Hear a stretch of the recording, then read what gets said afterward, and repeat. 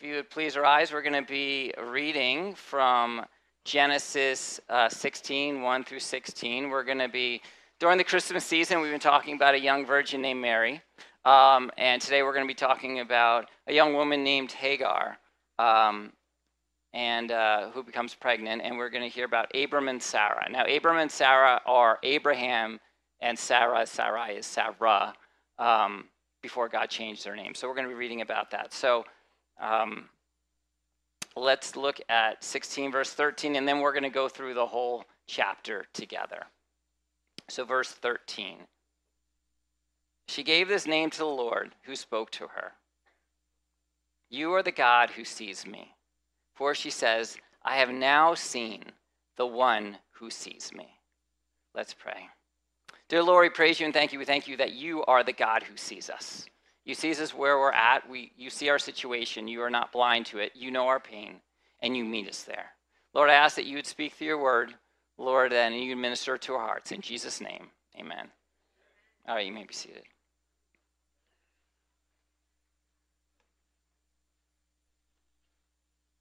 So I always like to ask a question as we go through thinking about the passage. The question I want to ask is, are you the only one affected by your sin? Are you the only one affected by your sin? Maybe you think your sin, that's not a big deal. Only I'm doing it. Nobody really knows. Or maybe it's like, it's just a lie. It's just a white lie. It's not a big deal. My sin doesn't really affect anybody but me. And we're going to look, and I want you to think about as we go through, is if it's just affecting you or is it affecting others as well? So start on verse 1 of chapter 16. Now Sarai, Abram's wife, had borne him no children. Those of you who know the story of Sarah and Abraham back in chapter 11 of Genesis, Sarah is barren and she cannot have kids. And so this just starts out saying where they're at in chapter 16, that she still hasn't had any children at this time. Let's keep going. Verses 1 through 2. Now Sarai, Abram's wife, had borne him no children, but she had an Egyptian slave named Hagar. So she said to Abram, the Lord has kept me from having children. Go sleep with my slave. Perhaps I can build a family through her. Now, shocking as this may sound, this is actually a pretty normal practice in the ancient Near East. If you had the husband and wife of the household, the owner, they had servants, they owned servants at that time. If the wife was barren, she could say to her husband, okay, go marry one of my maidservants, and you have a child with her, and that child becomes mine, becomes the one who's barren. And legally, it would become hers. So that even though this may be shocking, this is pretty culturally normal in that time of day. But Sarai seemed less concerned about the promises that God had for Abraham and more concerned about her cultural disgrace. In that day and age, the woman's worth was based on how many kids she had. It has changed today, but that was her whole sense of who she was. And she was now, at this time, she was 75 years old, and she hadn't had any kids. But she neglected the promise that God had said to Abram. And let's read that promise in going back to chapter 13, verses 14 and 16. And the Lord said to Abram, and I will make your descendants as the dust of the earth, so that if a man could number the dust of the earth, then your descendants also could be numbered. See, the promise that God had for Abraham, that you'll have many descendants, you'll have many children, many offspring. It'll be so much you can't even count it. If you look at the dust, if you look at the sand, that's each little grain, that's how many descendants you have. So much you can't count. But she was, no, but I want a baby. And she figured, this is my chance. She disregarded God's promise and wanted to do it her own way. Now, you got to understand a little backstory here. At 75, she was 65. At 75, God appeared to Abram. And he says, you are going to have, this is when it happened in 13, you're going to have many descendants, as numerous as the sand of the seashore. That's 10 years have gone by. Sure, the first few months, she was thinking every month, I'm going to get pregnant, I'm going to get pregnant, I'm going to get pregnant. 10 years, that's 120 months. That's 120 times she was thinking she was going to get pregnant and didn't. And those who struggle with pregnancy, and as hard as that is, and God understands your pain, God hears you, you would understand and relate to Sarai here. That's like, okay, it's hopeless. It's not going to happen for me. Let's find another way here. Take my maidservant. I could have kids through her. And then you could have all these descendants that God has promised to you. I want a baby. That's where Sarah was at. Now, culturally, this was acceptable, right? We talked about that. But in God's eyes, it was not what God had planned, not what God desired. But it's acceptable.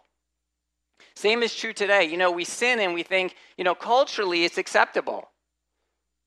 But in God's eyes, it's not. I could lie or I can embellish at my job in order to impress people, in order to get the promotion. I could, fidget the numbers and I can make it happen. Culturally, that's what you do.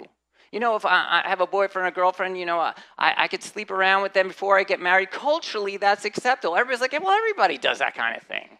Or I gossip about this one or that one. Culturally, yeah, this is what we do. It's tea time. This is what we do. It may be acceptable culturally, but in God's eyes, it's not acceptable. And God has a better thing in store for us. God has something different that he's calling us to. But you may ask, how did they get here? We need to look back at chapter before. We're going to look at chapter 15. We're on 16, but we'll look at chapter 15 to explain maybe how we got here. So 15 verses 2 through 4. Abram said, Lord God, what will you give me, seeing I go childless? And the heir of my house is Eliezer of Damascus.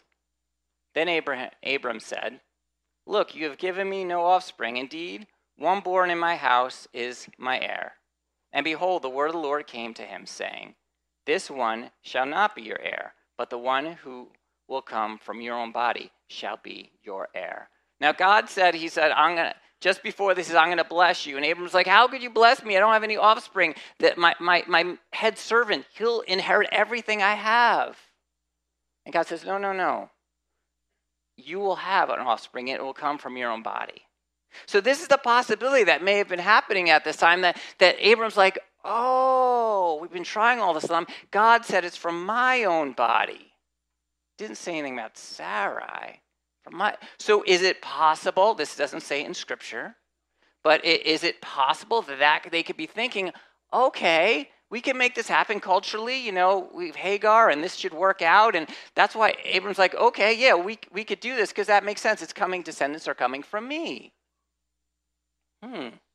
Sounds logical, right? Sounds like a plan. They've been trying for 10 years. Obviously, it's not through Sarai. But this has got to work because God made this promise. Never says anything about Abram asking God.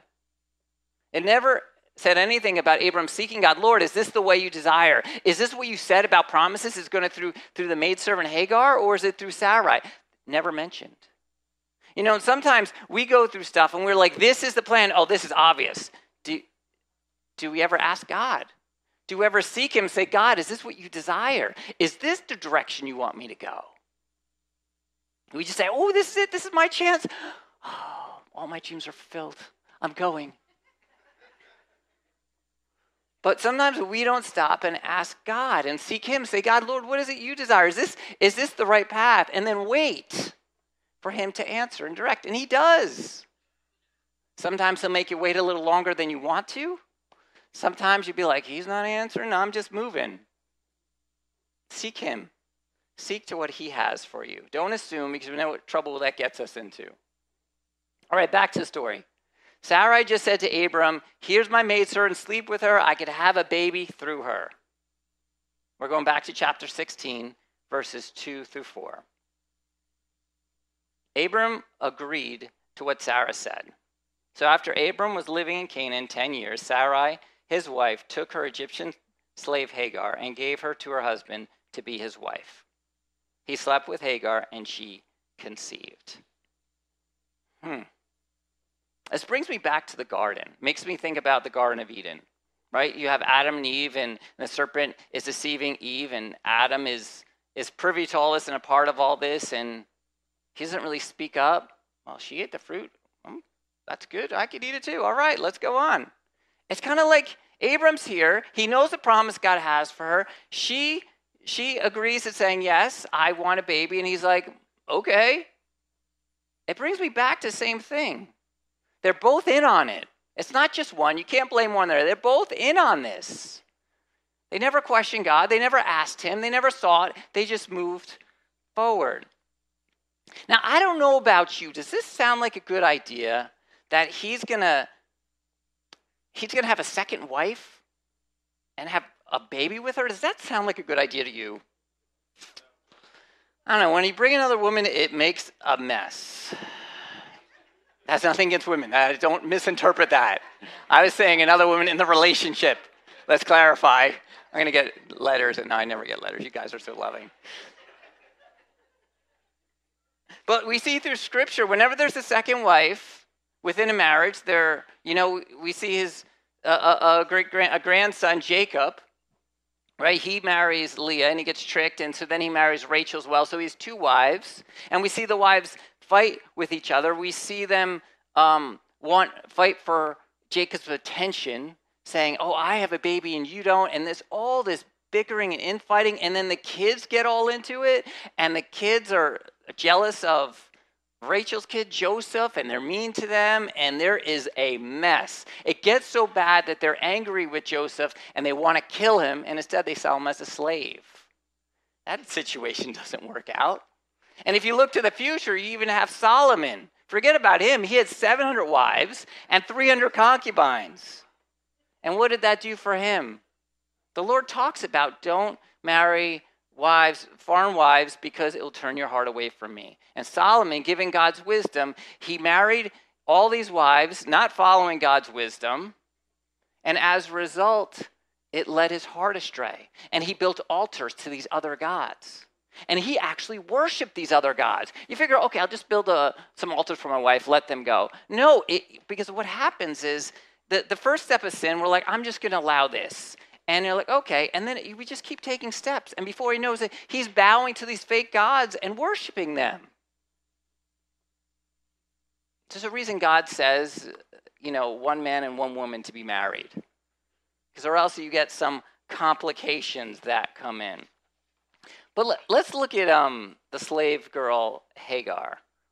Everybody know where she's from? This is interesting. Here you go. Yeah, she's Egyptian slave. You guys, let's see how that happened. Where did they get her from Egypt? So there was famine in the land. They were in Canaan. That's modern-day Israel. That was before God named him Israel and became the land of Israel. So before that, we have Canaan. That's where they are. There's a famine. So he goes down to Egypt with him and his wife. And on the way down, he's speaking. Abram speaks to Sarai, and this is what he says to her. We're going back again to chapter 12, where it speaks to this. So this is before this whole thing between Abraham, Sarai, and Hagar. This is before that. Therefore, it will happen when the Egyptians see you, they will say, this is his wife, and they will kill me, but they will let you live. Please say you are my sister, that it may be well with me for your sake, and that I may live because of you. Okay, so Abram is afraid of being killed. If he goes to Pharaoh, hey, my wife's so beautiful, they're going to see me and say, let's kill him and take his wife. So he's really scared about this. So he goes, Sarah, you got to do something for me. I don't want to die. So if you could just say, if they say, well, I'm going to say you're my sister, and we share that, and we'll be in together, and then it'll be good, right? We'll be okay. Now, he doesn't only do this once. You figure maybe it's just the one time. He does it again, yes, in chapter 20 with King Abimelech. And it tells us a little more information about this sister relationship. That gives a little clarity in verse 12. But indeed, she is truly my sister. She is a daughter of my father, but not the daughter of my mother. She has become my wife. Now, in this day and age, this doesn't happen, but in that day, it was pretty common, right? So he has it's through a daughter of his father, but not his mother, so then they could still get married in that day and age. And so technically, she's a half-sister. So if he goes and say, technically it's not lying, she is my sister, but there's an important part you're leaving out. She's your wife. So if a man says, okay, I'll take her to be my wife, you guys are married? It's a live omission. But we do that, right? Half-truths. Like, I won't tell the whole story. I'll just tell this part that I like really good in, and the part that I messed up that I'll get in trouble for, I'll just leave that out, and I'll just talk about this, right? We do that, don't we? It's a live mission. It's still a sin, but we feel a little better about it. Like, I don't know if this is Abraham. He has a lack of faith in God. Here, maybe, God said you're going to have numerous descendants. Lack of faith that God would protect them against Pharaoh. Or maybe he was just so much in fear that he wasn't thinking rationally. You ever have those moments where it's extreme fear and they're like, you can't. But I can't really claim that last one because he's walking to Egypt. That's a long walk. This is very much premeditated. This is thought about and planned, and there's no hesitation there. So I can't give him that much. Let's keep going. Let's see what happens next. He's walking down to Egypt. He gets to Egypt, and then here's what happened in chapter 12. So it was when Abram came into Egypt. The Egyptians saw the woman, that she was very beautiful. The princess of Pharaoh also saw her and commended her to Pharaoh. And the woman was taken to Pharaoh's house. He treated Abram well for her sake. He had sheep, oxen, male donkeys, male and female servants, female donkeys, and camels. So we have a problem here. Pharaoh's princes saw that Sarai was beautiful. So he's like, hey, Pharaoh, she's really beautiful. All right, bring her to my house. In the preparations to become his wife. Uh-oh. Sarai and Abram, they're supposed to be descendants, numerous, and now your wife is no longer with you. He's with Pharaoh. She's with Pharaoh. That's a problem. The Lord actually has to send plagues to free Sarai. So he sent plagues on Pharaoh, and he says, this is your sister, this is your wife.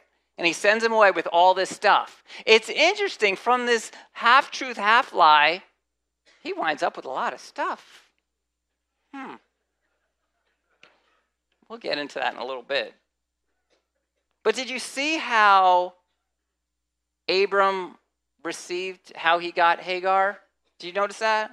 It said he was given sheep, oxen, male donkeys, male and female servants. And what nation are they in right now? Oh. And we see here that in verse 1 of chapter 16, but she had an Egyptian slave named Hagar. Oh. So his sin, his half-truth, produced acquiring Hagar, which will produce a bigger mess later on. Wow. Sometimes our little sins have consequences. Maybe not right away, but there are some consequences. So are you the only one affected by your sin? Abram's failure in Egypt, and again we'll see it with King Abimelech in chapter 20, saying, she is my half-sister, acquired slave Hagar, which will create a bigger mess. He didn't trust God in his promises. He feared Pharaoh more than God. If God is powerful, God promises God would protect him against Pharaoh. This was a lack of faith, resulting in an Egyptian maidservant. And then you have Sarai. Her failure to trust God, that God was going to give her descendants, and her desire for a baby being culturally acceptable rather than what God wanted, also got them into this mess. Half-truths, compromise is not a big deal. It's just a little thing here. What's the big deal? Everybody else is doing this. It's fine. And that's where we get to where we are. But why didn't Abram ask God about this? Why didn't he ask, should I have a baby with Hagar? Should I lie before Pharaoh? Should I do this? But he missed something. He should have missed something, because much earlier in chapter 12, we just talked about when he was in Egypt, God sent plagues to free Sarai. Wouldn't that be a hint that the promise is through Sarai? Why would God save her from a marriage? If she's married to Pharaoh, God's like, good, now I'll hook you up with another wife, and you'll have a baby, and that's what will be your descendants. No, God's because I was like, no, I'm going to send plagues because it's supposed to be with Sarai. He missed it. It was right in his face and he missed it because he never sought the Lord. He never asked God. He just assumed and moved on. Sometimes we got to pause. We're in these crossroads and we need to wait on God. Sometimes waiting takes a little bit. There's a reason why I'd say wait. We think wait. I'll wait a day. That's about good. God's been around a long time. A day is like nothing to him. So it tends to be a little more than a day, more than 2 days too. But he missed it. So let's see what happens next. So we know we're going back to the story in chapter 16. Abram just slept with Hagar, and she is now pregnant. Here we go. Verse 4. When she knew she was pregnant, she began to despise her mistress. It's talking about Hagar. Then Sarai said to Abram, "You are responsible for the wrong I am suffering. I put my slave in your arms, and now she knows she is pregnant. She despises me. May the Lord judge between you and me." Oh my, this is a mess. Hagar is pregnant. She's looking down on Sarah. We don't know what that means, despising. We don't know to what extent was she saying, I'm pregnant, you're not pregnant. Was it like he loves me more than you? Like she could have went, you could go any direction. But she was not necessarily the sweetest one to Sarai's. And now she is scorned, she is hurt, and she is blaming her husband. It is your fault that I'm in this mess. You slept with her, now you fix it. What? But you told me to what? It's a mess. One, she told him to, yes, he should have never done that, right? But she should never told him. So it's both. They're both making a mess here. So there's Hagar's fighting with Sarai, and Sarai's fighting with Abram. This is a big mess. Are you the only one affected by your sin? Obviously, you're starting to see that our sin creates some drama in our lives. I don't know about you, it's created drama in my life, right? Doesn't matter what level, there's drama that's created. Not usually good type of drama. So when Hagar conceived, Sarai discovers the plan that she had didn't produce the results she wanted. She thought, I'd have a baby, I'd be fulfilled, I'll be accepted by everyone. This will be fantastic. It'll be wonderful. My husband will love me. We'll live happily ever after. And the sin that they did, that the plan she had didn't produce the results she wanted. And you know, a lot of times the reason why we sin, because we hope it'll produce results we want. The whole reason why we sin is because I sin because I want this. And if I sin, I'm going to get that. And then as those who've been around long enough knows it doesn't always happen. Sometimes it backfires with us. Sometimes it may not be right away, but in long term, it doesn't work out. There's a reason for it. But this, again, brings me back to the Garden of Eden here. Let's look at it in Genesis 3, 4 through 6. Then the serpent said to the woman, "You will not surely die." This is when the devil is tempting Eve. Then the serpent said to the woman, "You will not surely die, for God knows that in that day you will eat of it.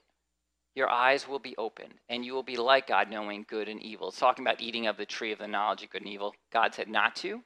Satan's saying, do it, you'll be like God, knowing good and evil. Verse 6. So the woman saw the tree was good for food, that it was pleasant to the eyes, and a tree desirable to make one wise. She took of its fruit and ate it. She also gave it to her husband with her, and he ate it. So Adam and Eve are there because the husband's right there, so don't be blaming Eve. Adam's right there. He could have said no, but he didn't. So the fruit looks tasty here, right? They said, and the desired wisdom they would get, they'd have an opportunity to be like God, knowing good and evil. We could be like God, knowing good and evil. I desire that, so we will sin to get it. That's how it works. The problem is the hope that which they were longing for didn't result the way they thought it would, right? They did understand, they're in an aspect, they did understand now what good and evil was where they didn't before, But they weren't like God. They became sinful. And as a result, there was sin, there was shame, there was toil in working the ground, there was pain in pregnancy, there was physical death. There was also death of one son, Cain killing Abel, another son, and they experienced that, plus many other negative results. You know, the sin that they hoped produced a certain results didn't. They were fooled by it. We get fooled, I get fooled, right? All the time. If I just do this, this will be the result. You know, and a lot of times we may see short-term gains, right? Abram saw short-term gains. He got rich in Egypt, but long-term, it created a bigger mess.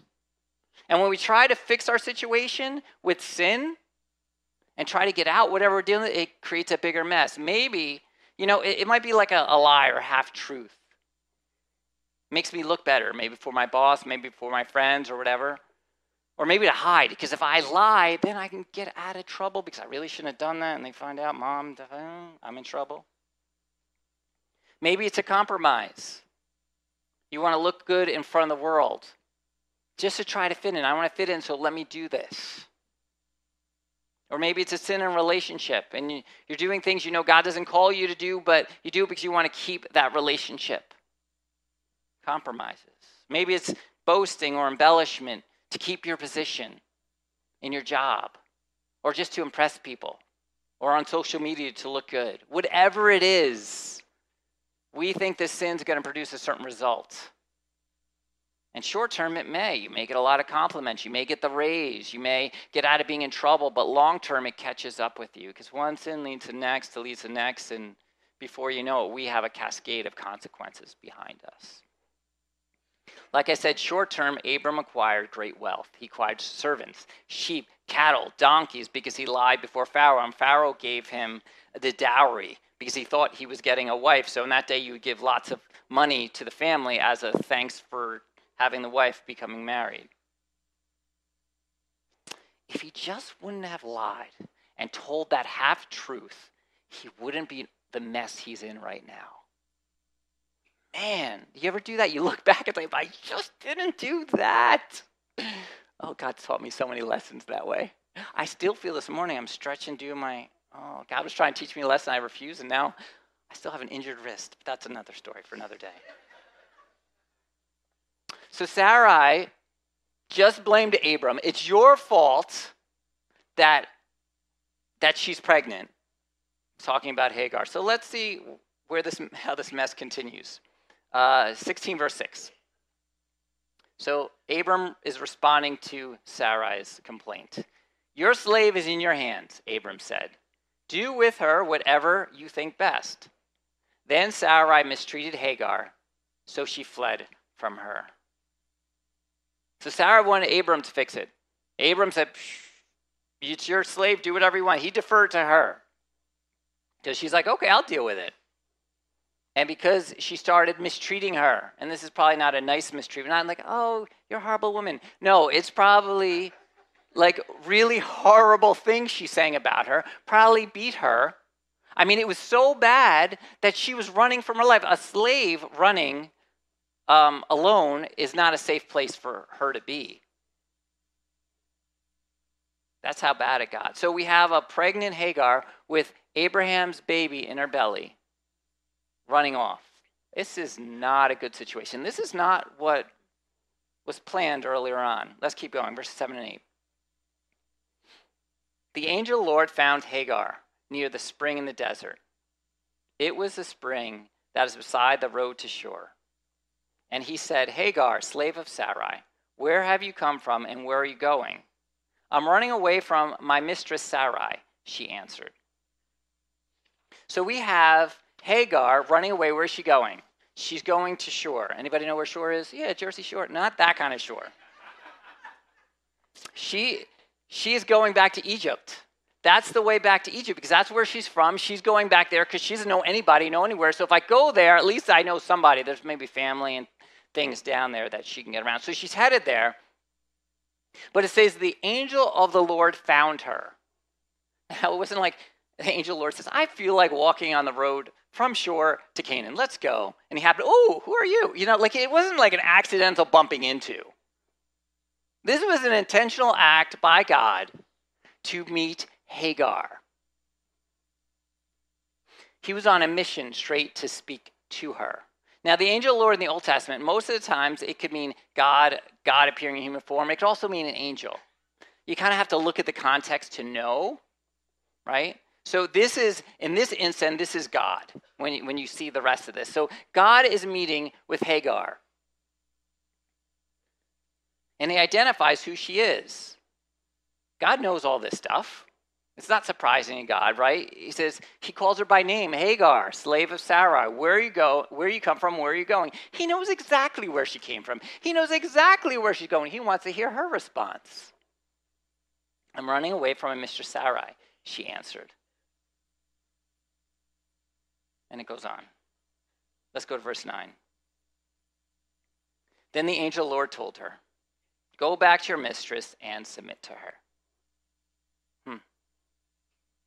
The Lord gives two directives, right? He says, go back to Canaan, go to Sarai, and submit to her. This is not the situation I think Hagar wanted to hear. She's like, I'm running away from her because she's abusing me. And this is don't proof text this and use this as, well, if you're being in an abusive relationship, you need to stay there. That's what no. If you're in an abusive relationship, you get out. I just want to be aware of that. This here is a specific direction for Hagar that God has for her because she's connected to Abram. There's a whole bigger promise and God's blessing, and this is a whole bigger thing than what she thinks. That's why there's a reason going out. And that's why she needs to stay there. The Lord knows her mess. The Lord knows that she's being mistreated. The Lord knows this. The Lord hears her cries, but she knows she belongs there because she's connected to Abram. Are you the only one affected by your sin? Abram's sin about saying it's my half-sister, and omitting that she's my wife, he acquired a slave. He didn't think anything of it because he does it again later on in chapter 20. Abram gets rich from it, so he keeps lying. That's not a big deal. Look, it worked out. No, I didn't get struck by lightning, get hit by a car. I'm good. God's not mad at me. I keep going. Sarai's desire for a child, not believing in the promise that God had for her, told her husband, go sleep with Hagar, become pregnant. And again, Abram doesn't say no. You see how they connect? Then Hagar despising Sarai, so she sinned and was mean to Sarai. And as a result, Sarai beats her and she runs. And now she's got to go back to the abuse she was in. And everybody's sin is affecting everybody else's sin, which is creating a bigger and bigger mess. Wow, sin really affects others, doesn't it? But it took a while to get here. Did this happen the day after they sinned? No. This took a while. Same as us. The sin we sin, we're like, I'm standing, I'm good. No, it takes a while to see some of these effects. But back to the story. The angel of the Lord is speaking. God is speaking to Hagar. Verse 10. The angel added, I will increase your descendants so much that they will be too numerous to count. Have we heard that somewhere? Yeah, that was God's promise to Abram. We read it earlier about you'll have so many descendants, as many as the dust that you can't even count. So we heard that about Abram, and now this is with Sarai. So even though God's promise is supposed to be with Sarai and Abram through Isaac, that's a promise of many descendants and God's blessing to come from it. God still said you're going to have many descendants. So hey, the many descendants through Hagar line is going to be as well. As a result, you're going to see that. So long-lasting of sinful effects will now be through a family line that should have never been started. But we'll look at that in a little bit. Let's go to verse 11. The angel Lord also said to her, you are now pregnant, and you will give birth to a son. You shall call him Ishmael, for the Lord has heard of your misery.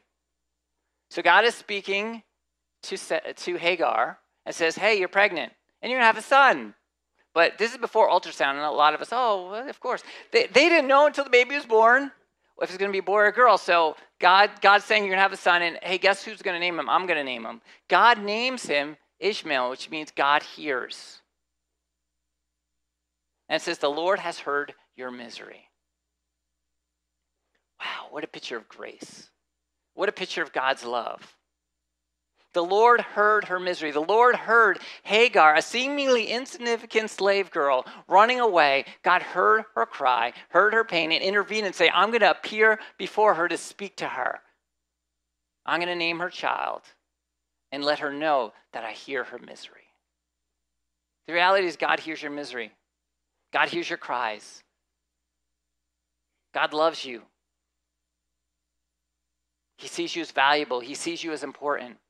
You are not alone. Even though you may seem like your situation is a mess, you may feel like I've caused my own mess, I'm here, God still hears your misery and God still intervenes. Because God loves you. And God knows we mess up. God knows we're broken.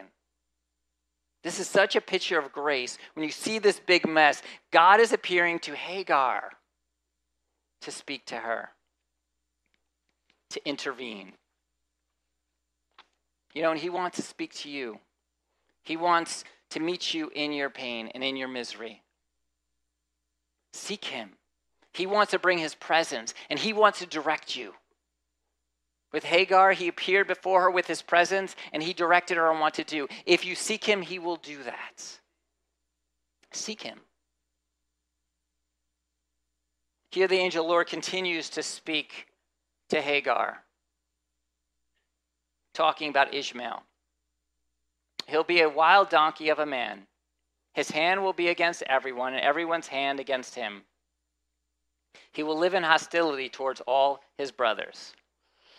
Okay, so this is not as happy and positive. You know, God hears naming my child. Oh, it sounds great. I'm going to have a son. Oh, I don't know if So it says he's going to be a wild donkey of a man. He's going to be violent, stubborn, unruly, rule breaker, want to do what he wants to do. He's going to be against everyone. And everybody's going to be against him. And he's going to live in hostility towards his brothers, even future brothers.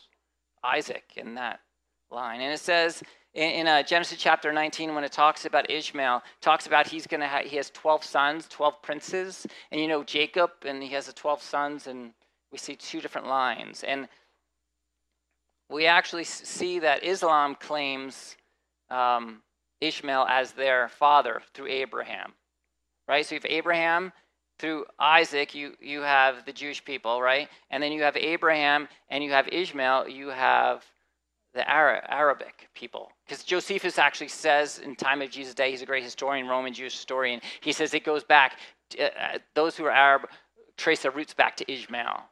And so we see Islam also says it's from Ishmael. So we've had wars between the two groups, hostilities between the brothers for centuries, for thousands of years. We even have it going on right now in Israel. These are some long-lasting sinful consequences that they had no clue that they were dealing with. Are you the only one affected by your sin?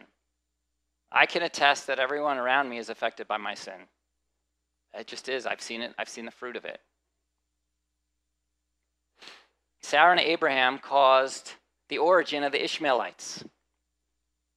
And it even affects their great-grandson named Joseph. In Genesis chapter 37:28, after the brothers wanted to kill him, but instead tried to sell him to slaves, is what it says. Then the Midianite traders passed by. So the brothers pulled Joseph up and lifted him out of the pit and sold him to the Ishmaelites for 20 shekels of silver. And they took Joseph to Egypt. Of course they go to Egypt. That's probably where the mom and son went later on, to Egypt, because that's what she knew. So that's where the Ishmaelites grew, and so they would take him back to Egypt. So it even affected the great-grandson. Now this is heavy. We've all made mistakes, and we all felt consequences of our mistakes. Yet can Jesus redeem our mistakes? Yes, he can. There still may be consequences, but he can redeem our mistakes. He can make good, turn things into good that are bad. You know, God wants, when we trust him, when we give it to him, when we say, Lord, I surrender to you, I'm going towards you, there brings blessing, even though we have those past mistakes. He could bring blessings to us and our families. We see in the future, we see Joseph as he trusts the Lord, even though his brothers sold him as a slave, even though his brothers wanted him dead, and he got sold as a slave, he obeyed God, and he served. Even though he got accused from Potiphar's wife when he didn't do anything, when he was doing right and get thrown in jail, he's sitting in jail, he's still honoring God and saying, I'm choosing to do what's right and not to sin against the Lord. And the Lord brought great blessing, right? The Lord raised him up, became second in command, and even when he could kill his brothers, when they came because they were in famine, and they came before him, bowed before him, he could have put him in jail forever. He could have killed him. Nobody would know the difference. He could have gotten his revenge for all those years sitting in prison. He showed the mercy the Lord shows us. And he restored them. And there's great blessing when we obey the Lord. There's great blessing to us and our families. When we turn from our sin and we choose to do what's right. My parents, when they were in their 20s, they chose to walk with the Lord and do what's right and raise me and my sister up in that. And as a result, me and my sister were blessed from it. And as we in our own families choose to obey God and choose to follow him, and when we mess up, turn from it and turn back to God, there will be blessings that will pour off to our children. God knows all the mistakes of our past. God knows our current mistakes. God gives an opportunity to turn to him and make right in our situation. And even when people harm us, God could use it for good. Like with Joseph, when he's talking to his brothers, it's like, what you meant for evil, God used for good. So even when something is done to us, God could use it if we trust him. It may not be easy. There's going to be consequences that are felt. But God wants to use it for good if we trust him for it. The Bible's full of redemptive stories. We have Moses and God freeing the Israelite slaves. We have the judges. When the judges trusted the Lord and the people turned back to God, God delivered them from their enemies. We have Joshua as he marched into the promised land, saw miracles of God happening and God being mighty. King David and others. And ultimately, we see Jesus. A redemptive story about Jesus laying down his life for us. He didn't sin. He took the consequences of our sin when he was obedient to God to death. And we are blessed from that. When we turn and we seek to trust God, we are greatly blessed. It won't be perfect. It doesn't mean bad things won't happen. Just like, oh, Pastor Lou said. No, the Bible clearly talks about, but here's the thing. God is with us in it. He's walking with us. And he will comfort us. He will see our misery like he sees Hagar's misery. And he'll hear her crying and he'll hear her. And he'll hear our crying and he will carry us through. That's what God desires to do. And we see that with Abram. We see the blessing that God has for him when when him and Sarah choose to say, okay, we're believing. And then at 100 years old, Sarah at 90, they have a baby boy. Which God did a whole miracle for that to happen, even carrying the baby.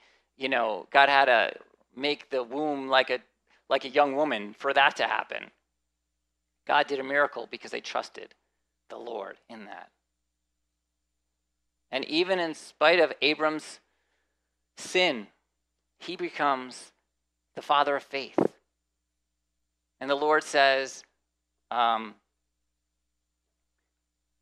faith is credited to you as righteousness, as if you're sinless. That's what it's talking about. And our faith in Jesus, we could credit to as if we're sinless. It's not about what we do. It's not about being good enough before God. It's not about, look at my messes, and my messes have to be less messy than everybody else for me to get to heaven. No. It's our faith in the Lord that gets us right with him. Our sin and our mess just makes our life messier. I need to trust God and give it. When I submit to him and follow him, he brings great blessing to that. So let's go back to the story. Hagar is speaking to the angel of the Lord in verse 13. She gave this name to the Lord who spoke to her. "You are the God who sees me," she said. "I have now seen the one who sees me." That is why the well was called Bir Lahai Roy. It is still there between Kadesh and Bered. So Hagar bore Abram a son, and Abram gave the name Ishmael to the son she had bore. Abram was 86 years old when Hagar bore Ishmael. What a redemptive story. God hears an insignificant slave girl. He meets her face to face. So much so that she identifies him as the God who sees her. God who sees her misery. God who hears her pain. That's who you are. She even names the well Ber Lahai Roy, which means well of the living one who sees. Every time she passes by, she was like, this is a monument. This is the God who sees me. Even in the midst of our despair, God sees us and hears our pain. Are you the only one affected by your sin?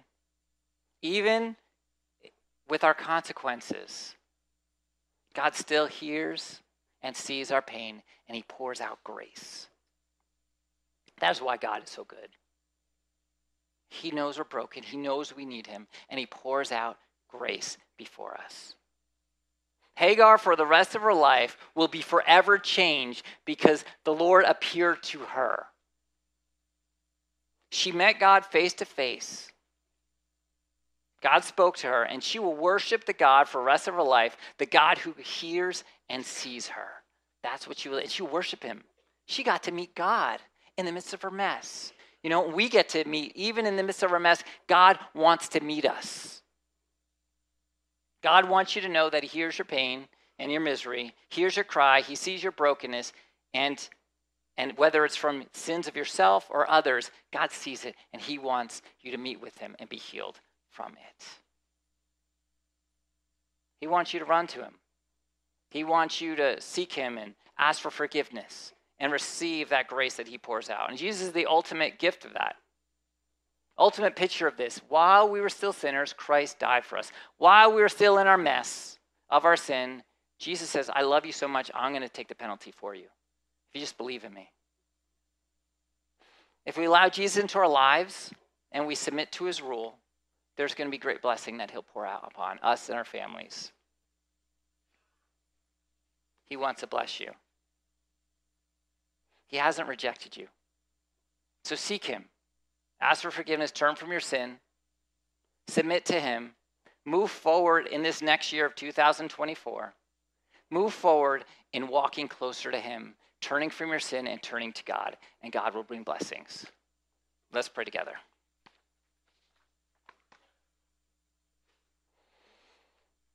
Dear Lord, we praise you and we thank you, Lord God. We praise you that you are the God who sees and hears us. Lord, we are not alone in our misery, though we feel like we are, Lord God. You are there with us. Lord, I pray that you would meet us. I know in sin we feel shame, we feel regret, we feel our pain. Lord God, I ask that you'd free us from those things too. Lord, that we could surrender those things to you, all those feelings, and trust that you're going to work it for good as we move forward, trusting you. Lord, we want to pray for all those who are involved in some of those consequences. Lord, that you would meet those people in that. Lord, that you would draw them greater to your presence. Lord, that you would use it for good. Lord, we need you. Lord, draw us closer to you. Lord, we ask that we would, as we turn to you, that you would reveal yourself to us in a powerful way, that you would minister to our hearts, and you would give us direction. Lord, we need you. We praise you. You are such a good God. We thank you for your grace and your mercy that you pour out on us, that we don't deserve it. Lord, and we want to praise you right now and thank you that you do that for us. In Jesus' name we pray.